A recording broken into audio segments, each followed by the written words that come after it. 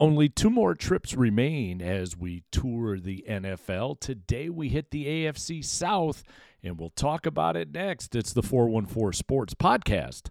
Let's go.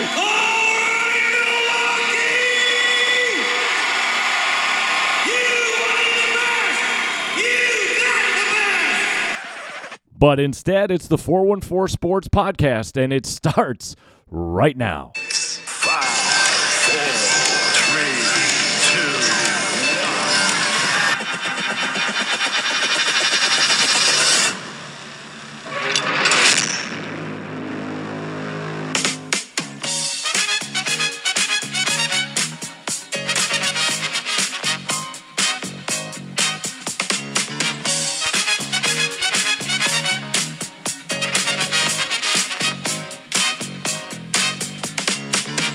Welcome in once again to the 414 Sports Podcast. I'm Don Wachillis. Thank you so much for logging in and joining us, whether you've done so on Spotify, Google, Apple, or any of the other 5 platforms that we currently reside on. Glad that you're taking a few minutes to listen to today's episode. Only 2 more stops now left as we've been taking our tour around the NFL. Today, we stop at the AFC South. As good as we talked about the AFC West, as talented as those teams are in the AFC West, where you could make an argument for each of those teams to flat out win it, you could make an argument for the 4 teams in the AFC South to fall flat on their face. And so as we look at the AFC South, there are some questions that rise. So this is a division that has not seen a division winner for more than 2 consecutive seasons since the Colts did it back in 2003 through 2007. That was when Peyton Manning had the AFC South in the palm of his hand, kind of like the way Aaron Rodgers has had the NFC North for the Green Bay Packers. We've seen changes with the Jaguars as far as the coach goes. We've seen quarterback changes.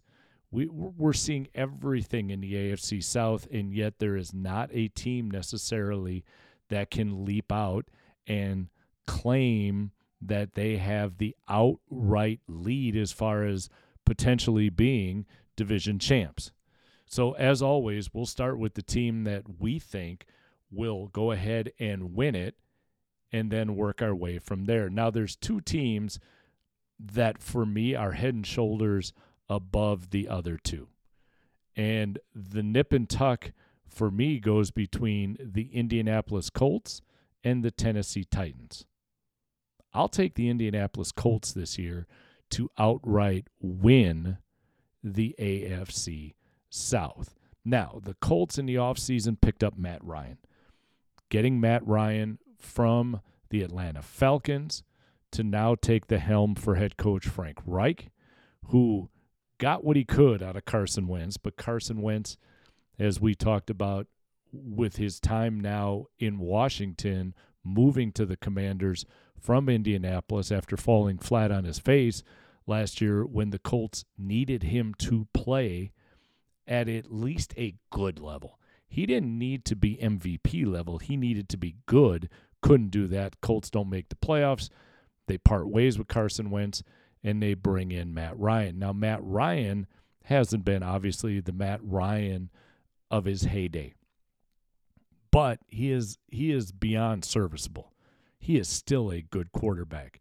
And the way this team can run the football with our Wisconsin native Jonathan Taylor in the backfield, that will offset some of the pressure that should be under this new quarterback being Matt Ryan, an old quarterback being new. So I think their ability to run the ball.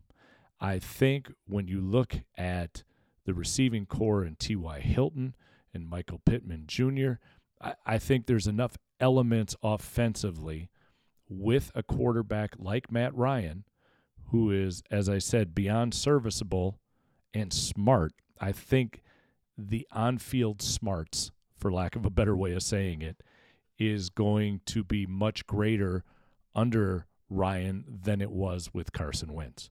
So because of the increase in skill set now at the quarterback position with the Indianapolis Colts, mixed in with all of the returning players and Frank Reich at the helm, I like the Indianapolis Colts to win.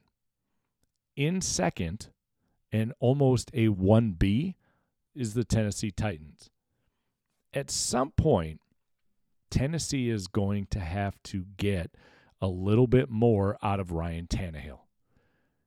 If they can get a little bit more off of Ryan Tannehill and relax the load on Derrick Henry, at some point, running backs who have been utilized excessively, they just diminish. The body just can't do it anymore. I equate that to sometimes an offensive lineman who the year before looked like he was Pro Bowl caliber, and suddenly the next year returns, and you wonder what happened. Well, as we've said time and time again, age wins all the time. And suddenly age creeps in, and even though mentally you know exactly what you're going to do, the body's just like, you know what, I can't do this anymore. Same thing happens with relief pitchers in baseball. One year they're all-stars, and the next year they can't get anybody out. Age always wins. Well, age can be expedited. It can be sped up at the running back position just due simply to wear and tear. So if the Titans are to have success this year, they're going to need more out of Ryan Tannehill. They have the ability to do so. He seems more than a competent and capable quarterback, but the question marks have always been there, so they've relied on Derrick Henry. If that's going to be the case, then I don't know where Tennessee goes. And just like all of the teams seemingly we've talked about as we've run this tour through the NFL, it all focuses in at the quarterback position. So if Ryan Tannehill can take even a half step above what he's been doing the last year or two, this team will compete with the Indianapolis Colts for a division title. If Ryan Tannehill has reached his maximum potential, now you're looking at a team that this year will finish second, but very quickly could find themselves on the downside of that roller coaster looking for an opportunity to rebuild. So those are the front two as far as the AFC South. We'll take a quick break, and we'll talk about two teams that, heaven help us, if you have to sit and watch these two teams play this year, and we'll talk about it next.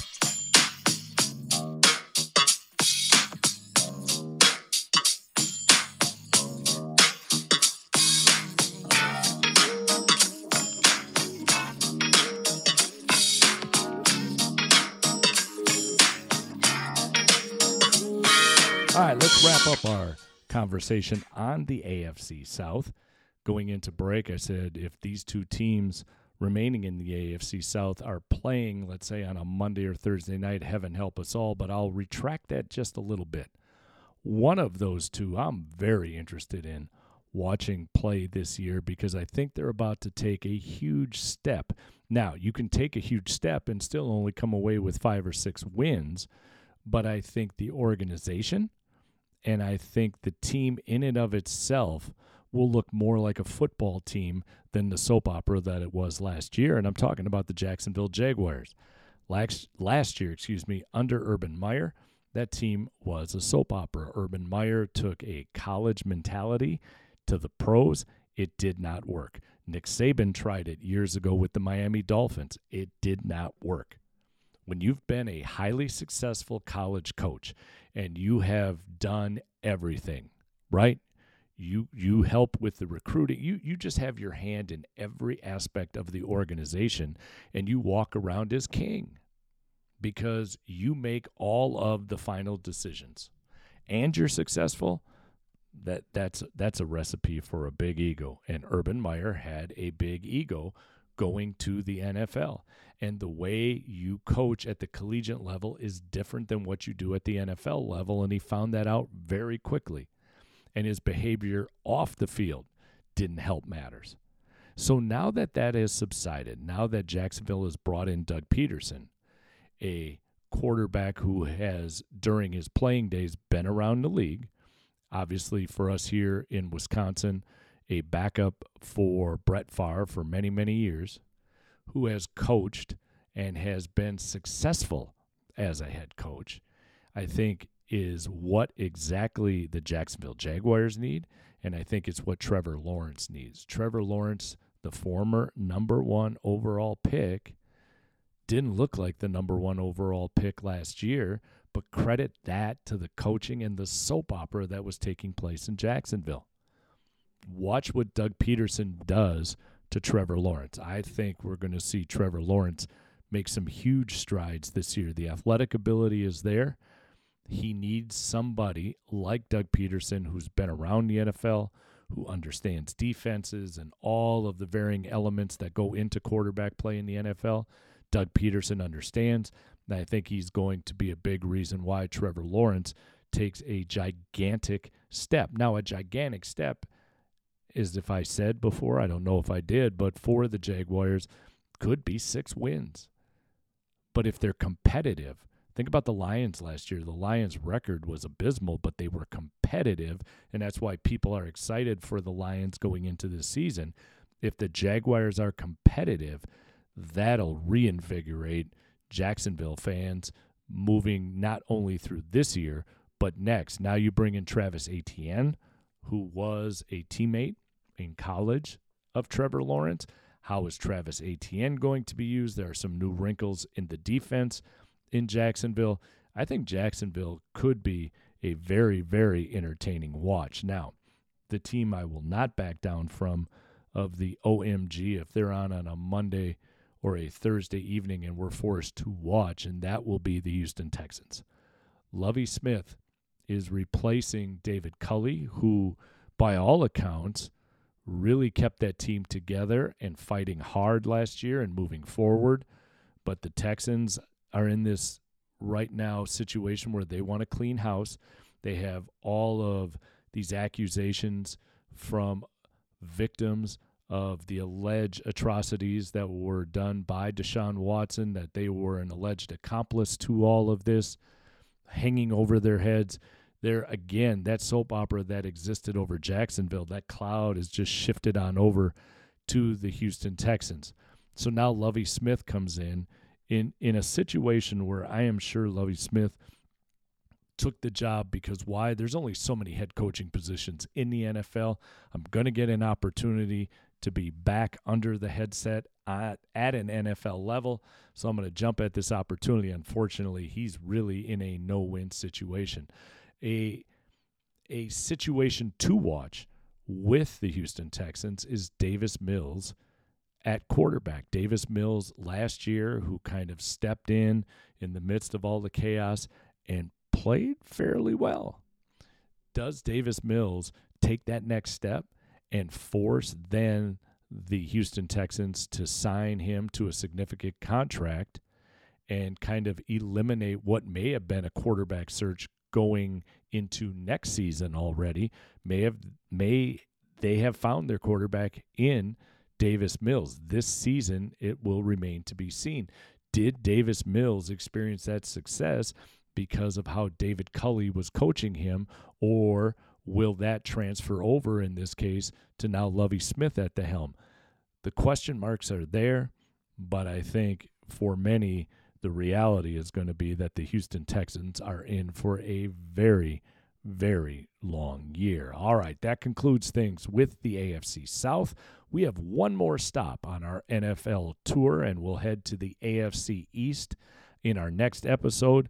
We'll wrap things up with the AFC East. We'll make our picks for who we think will come out of the AFC, to represent them in the Super Bowl, and then we'll make our way too early Super Bowl pick going into now what will be pretty shortly the Hall of Fame game and the kickoff to the NFL preseason. As always, thank you so much for joining us. I'm Don Wachillis. Take care of one another. We'll see you next time.